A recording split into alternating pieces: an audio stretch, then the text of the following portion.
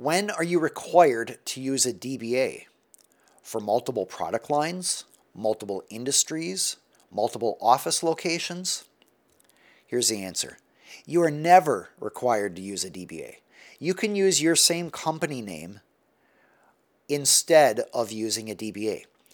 People choose to use DBAs for marketing purposes. DBA stands for doing business as. A DBA is sometimes known as a nickname, an alias, an assumed name. It goes by a lot of different names, but the idea is it's a separate name for a single LLC or corporation, or sole proprietorship or partnership, I suppose. So you don't need a DBA for any reason that's legal.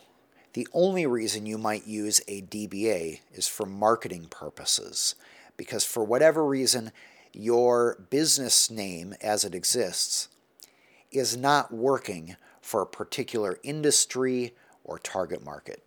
If you found this video helpful and you would like more educational videos like this, feel free to subscribe to this channel. If you have other questions, put them in the comments below.